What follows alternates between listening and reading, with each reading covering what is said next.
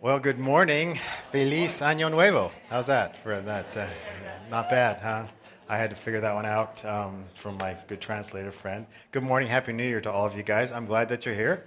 My name is Paul, and I'm one of the pastors here, and it is terrific to be part of you, and you're starting the New Year's out right. I am glad that you're here. I wanted to celebrate a little bit. Christmas Eve was a big thing around here. Actually, it started out with quite a bang for me in the morning. I went for an early morning bike ride, and a stick got caught in my front spoke, and physics took over, and I ended up flying over the bike. And two things I knew were going to happen. One, I knew there's a stick in my spoke, and the second thing, I knew it's going to hurt. And so I slammed pretty hard, and I'm laying there on the pavement, and there's other guys around me, and I'm thinking, oh no, I got Christmas Eve. Oh no, I got Christmas Eve in about 8 hours, all that kind of stuff. And I was not going to see a doctor because I knew our Christmas Eve service had a lot of bright lights, loud music, and a lot of people. And I knew the doctor would say, stay away from bright lights, loud music, and a lot of people. So we powered through it. I still remember parts of it. I think Jesus was born, but I'm not quite sure about that. But it was a terrific thing. I mean, we had a whole bunch of people. We packed out the 3 services. My special thanks to the super people who were part of doing the stage decor, the decorating, the lighting, the sound, the greeting. We had a number of greeters, music, the setup, takedown, cleaning. We had to clean this whole place up. There was a tent, food, cutting out ornaments, rehearsals. It was a huge thing, and I want to thank all of you guys that were part of it. I mean, just so many people were part of the whole thing. I also want to thank those of you who invited somebody to come. Most people actually will connect with a church family and connect with God based on an invitation. That's how they come. And so thank you, particularly those of you that reached out to your neighbors and to your friends and your coworkers and brought them. It was our desire to have 100 people indicate their decision for Jesus Christ, for their first-time decision to say, I want Jesus as my Savior, my personal Lord and Savior, by putting an ornament up on the tree in the lobby. Make sure you take a look at some of those ornament like that there. If you look, and if you want to count, the tree is decorated with 103 ornaments. So that's what 103 people get. And we have roses here to symbolize 103 roses up here to symbolize all those decisions for Christ. And so we're very, very excited. If you are one of them, great. Congratulations and welcome to a new life with God. Jesus said you are reborn or kind of born again. And that's the best explanation he could give on what it's like and what it feels like. And my prayer is that you would begin to experience growth in faith. I mean, because that's what it is. It's a new relationship with God. Now, and this is true whether you made a decision for the very first time or whether you actually made a decision for Jesus a long time ago.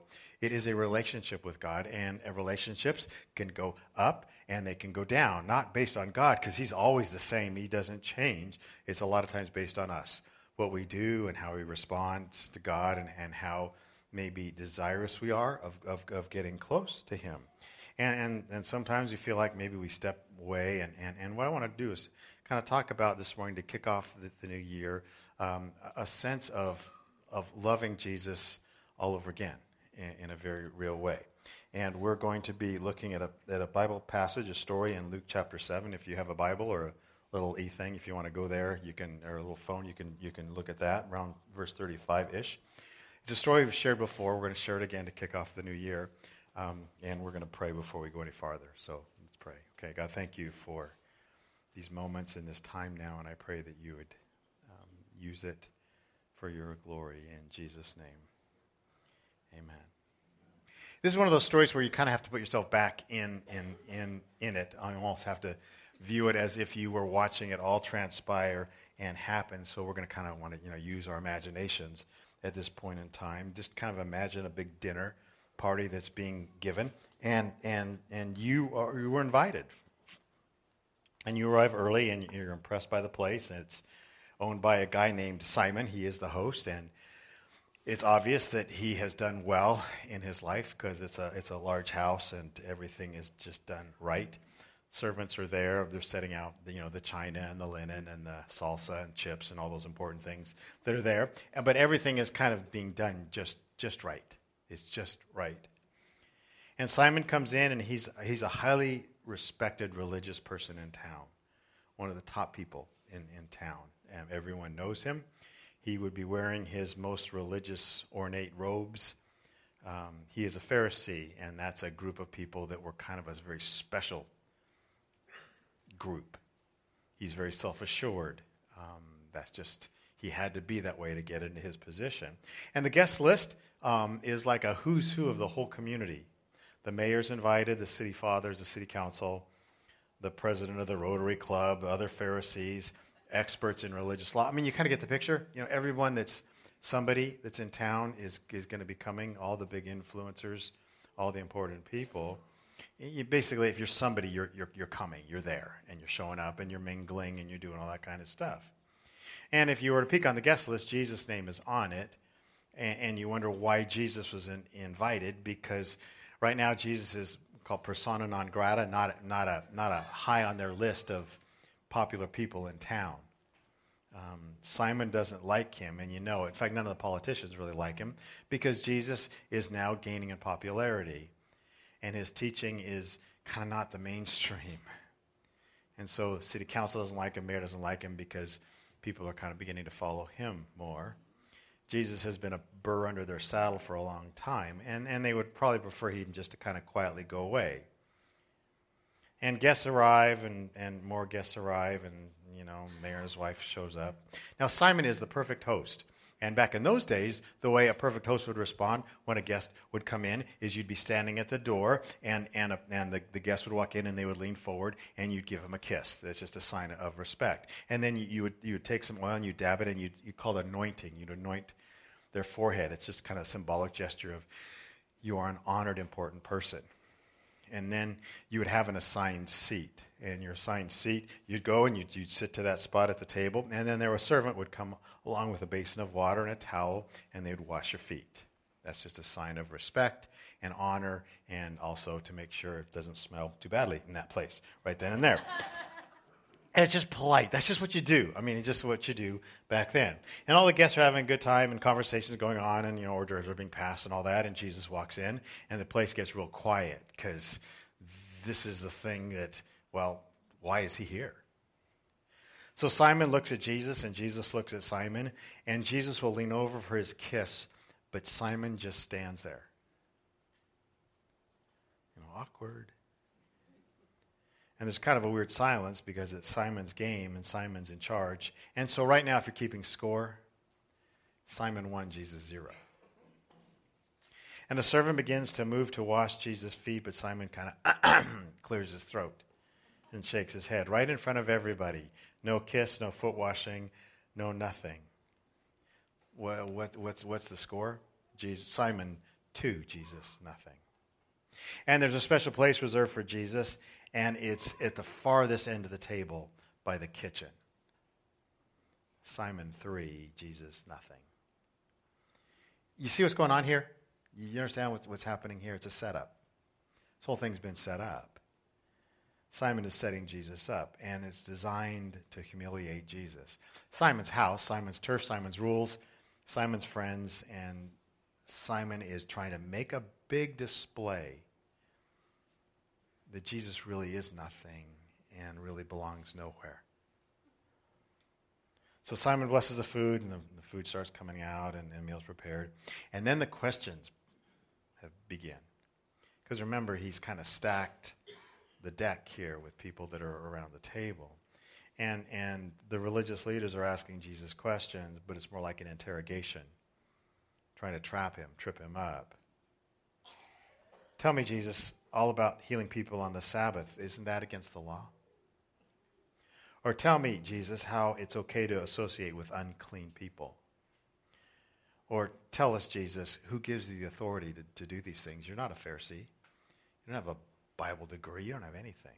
So who are you to be able to do this? You follow what's happening here? And if you'd be watching it, it's fascinating to see what's happened in this setting and in this situation. And in about a half an hour, you would see they've done everything they can to make sure Jesus is put in his place, that maybe he will just slink away and never be heard of again. Now, in the background, and probably we kind of imagine this being inside a house. It's probably more like on the patio, because that's the only place you could fit a lot of people. There's a woman who's probably standing in the background outside, and she's watching it all. And you know her, you know of her. She's the town prostitute, okay? And you wonder what she's doing here. But she moves forward into the group of people, and she's carrying something. And here's now where the Bible kicks in. It says she knelt behind him, Jesus at his feet, weeping. Her tears fell on his feet, and she wiped them off with her hair, and then she kept kissing his feet and putting perfume on them. Well, that wasn't in Simon's script. He didn't write this one out. This is kind of the wild card of the whole deal. And everybody's looking, and there's dead silence. But Simon's smart. I mean, he didn't get to his position by being stupid. And so he can figure out how to use this to his advantage. In fact, this couldn't be better. He says out loud, this is what he says out loud in front of everybody. He said, this proves that Jesus is no prophet. I mean, can you imagine saying that in front of everybody? Proves Jesus is no prophet. If God had really sent him, he would know what kind of woman is touching him. She's a sinner. And he loves this. I mean, this is perfect. So Simon's ready to drill Jesus with another question, but Jesus speaks. Simon, I have something to say to you. Well, this wasn't supposed to happen. I mean, he's supposed to be hitting Jesus with questions. All right, teacher, Simon replied. Teacher would be sarcastic, by the way. Okay, teacher. Go ahead. Jesus said, a man loaned money to two people, 500 pieces of silver to one and 50 pieces to another. Neither of them could repay him, so he kindly forgave them both, canceling their debts. Who do you suppose loved him more after that? Well, that's kind of like a softball question, you know. It's easy, maybe too easy. It says this, Simon answered, I suppose the one for whom he canceled the larger debt. That's right, said Jesus. Then he turned to the woman and said to Simon, look at this woman kneeling here. When I entered your home, you didn't offer me water to wash the dust from my feet, but she has washed them with her tears and wiped them with her hair. You didn't give me a kiss of greeting, but she's kissed my feet again and again from the time I first came in. You neglected the courtesy of olive oil to anoint my head, but she has anointed my feet with rare perfume. I tell you, her sins, and they are many, have been forgiven, so she has shown me much love. But a person who is forgiven little shows only a little love. You know, and the room is dead quiet, and Simon's thinking, not good, not good, not good, not good, not good, because the thing's gone out of control in like about 5 sentences. And everyone's now looking at Simon, waiting for him to respond, because Jesus has just basically reversed the whole situation. Do you see it? See what happened? He turned the whole thing completely around, And he revealed everything about Simon. All of a sudden, Simon's whole life is now revealed. I can imagine, Simon beginning to feel the beginnings of the migraine, because this is not the way it's supposed to happen. And in one sense, I love this story because I love a good showdown, I love that. The little guy overcomes the big group, because this was supposed to be a setup, a trap for Simon to show up Jesus, to show that Jesus was not worth the water to wash his feet. And Jesus turned this thing around. I love epic fails, I just do, and this is one of them. But now the attention is turned on Simon. His lack of courtesy, his inability to care, but also something about forgiveness in his heart and in his life. Then Jesus really gives them something to talk about. It says, then Jesus said to the woman, your sins are forgiven. Now again, it's surrounded by theologians. And so they're going to ask the question. The man at the table said among themselves, who does this man think he is going around forgiving sins? Only God can do that. Only God forgives sins. It would be like me, you get pulled over by the CHP on Highway 1, and me driving up behind and saying, that's okay, officer, I forgive him. He's free to go. He'd look at me and he'd say, you're crazy. You're interfering. I can't forgive your ticket. Only God can forgive sins. Who is Jesus forgiving this woman's sins? No one in the world has a right to do that but God. Who in the world does Jesus think he is? Jesus said to the woman, your faith has saved you. Go in peace. Go. Now, of course, Jesus can forgive because he is God, and he just played Simon's little game and slammed him, and all the people are, whoa, what just happened here? The score now, by the way, is Simon 3, Jesus 3 billion, you know? And now picture the scene. The woman leaves happy. I think Jesus is doing great, And everyone is looking at Simon for him to do something. And he's got nothing. He's got nothing. Now keep in mind the dinner party, and keep in mind the story, and keep in mind Simon and the woman. Because it's not just a story about forgiveness, it's a story about response. And this is where I want us to kind of land today. It's our response back to God. It's our response back to Jesus. Not for today, and also for tomorrow, and also for the rest of 2017. Our response back. Because we see the response in the life of two people, Simon and the woman, and Jesus tells us what a forgiven life is like.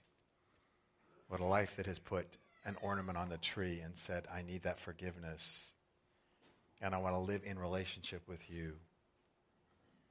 First of all, let's just start simple. Forgiveness frees me to express my love to Jesus. The woman did what she did. She didn't care. I mean, you talk about right in front of everybody. They all knew who she was. They all knew. She was a local prostitute. They all knew what she was doing. They knew exactly what she was doing. She didn't care. Why not? Because she was forgiven. And she poured pretty expensive perfume on Jesus' feet. Probably perfume she used for her business, by the way. She also cried. Why the tears? You ever been at a place where something really great happens, like someone gave someone a special gift, or something totally unexpected happened? You kind of get emotional about that, or someone did something for you that was totally unexpected. You get a little emotional, and you get overwhelmed. I think that's what was happening here. And she was honest with what she had done and the amount of forgiveness that she had received. I think that's what happened. And she was not afraid to make Jesus look good because she was forgiven. And I think when our identity is forgiveness, we're free to express our love. Jesus, when he's making the statement to Simon, he says something kind of basically like this. He says, I'm going to make it real simple for you, Simon, real simple. If you're forgiven much, you'll love me much. If you're forgiven a whole lot, you'll love Jesus a whole lot. If you're forgiven only a little, you'll only love Jesus what? A little. There's a third one that Jesus leaves out, and I think he leaves that out on purpose. If you aren't forgiven at all, you won't love Jesus what? At all. You see what he's doing? Simon hates Jesus. This woman loves Jesus. He who is forgiven much loves much. He who's forgiven little loves little. He who's not forgiven at all doesn't love God at all. One of the songs we sang was furious love that gives waste to my sin. That's the kind of love he had for us. Furious love. I like that. It gave waste. It destroyed my sin. And I think it gets to the point of the story. You can gauge your forgiveness level on how much you love Jesus Christ. This is what he's trying to say. And I think God wants us to find ourselves in this incident, in the story and in the parable. He who is forgiven much loves much, because we continually revisit how much forgiveness we've received. It amazes me year after year, day after day, as God peels back me, how much sin is still there. Maybe it's always been there. It'll always. And I'm trying to root it all out.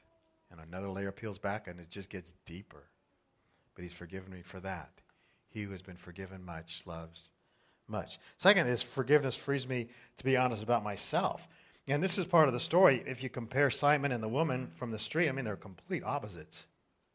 What does Simon have going for him? He's religious, which counts for nothing, by the way, in God's eyes. He's in charge. He's righteous in his own mind. He's self-righteous and prideful and thinks he's better than everybody else. The woman, what did she have going for her? Not much. By society's standards, she was as low as you go. Lousy life, but she was forgiven. And that means she could be honest about her faults and her problems and what she was in her life. Simon has to put on a show. A life is all a show. Tell me, who's more free? Tell me who has freedom in this life. I have a lot of friends in recovery, and God, there's so many. They're great people. There's so many healthy things that happen in that.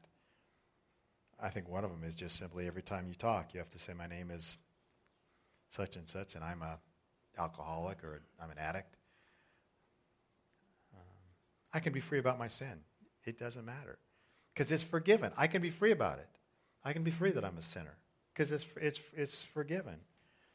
Forgiveness, what it does is it gives you the freedom to be honest about you and yourself, and you can be free that you're not perfect, and your identity is no longer what you do. It's how forgiven you are.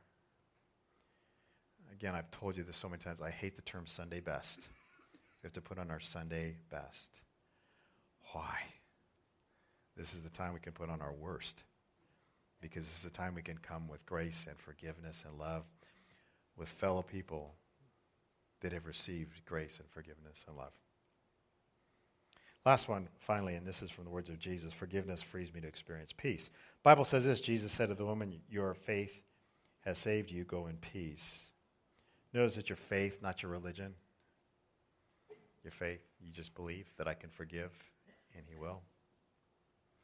And when he says go in peace, that's the word shalom, and you may be familiar with that word. It's a cool word, and it means healing wholeness. Not just, peace, like the term I always use, peace. Not just a healing wholeness.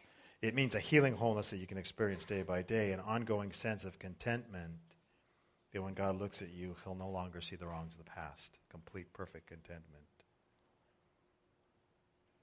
Before she got the peace, he said, your sins are forgiven.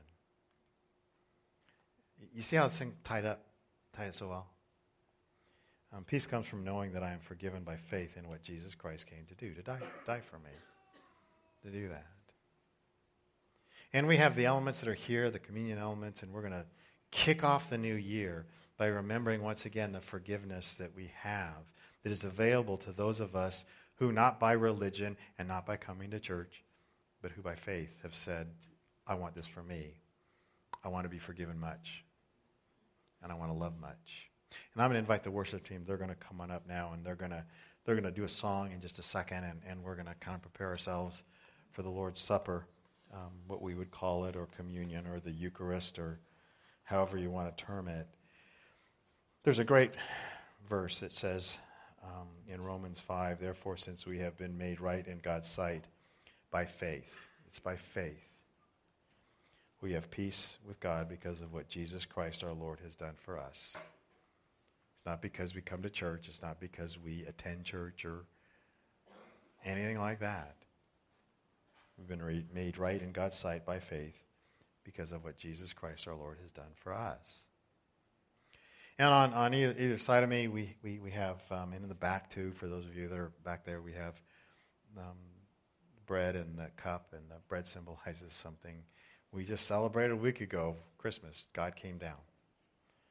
Jesus Christ came down. God himself.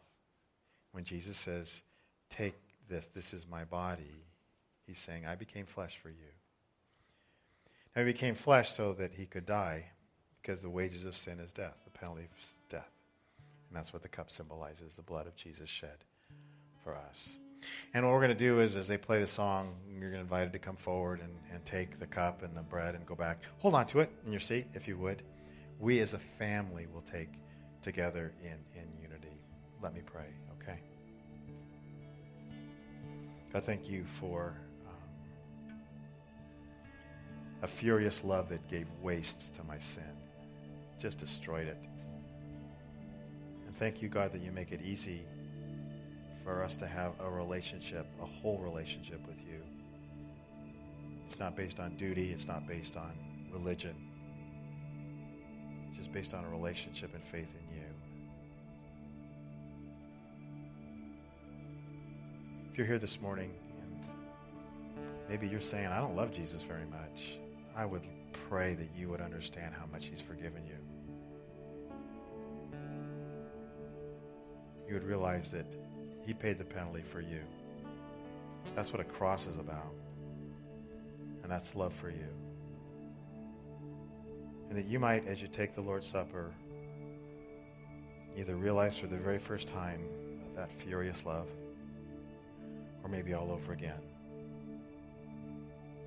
And may this brand you for 2017 of a love that dies for you. God, thank you that we can do this now in Jesus.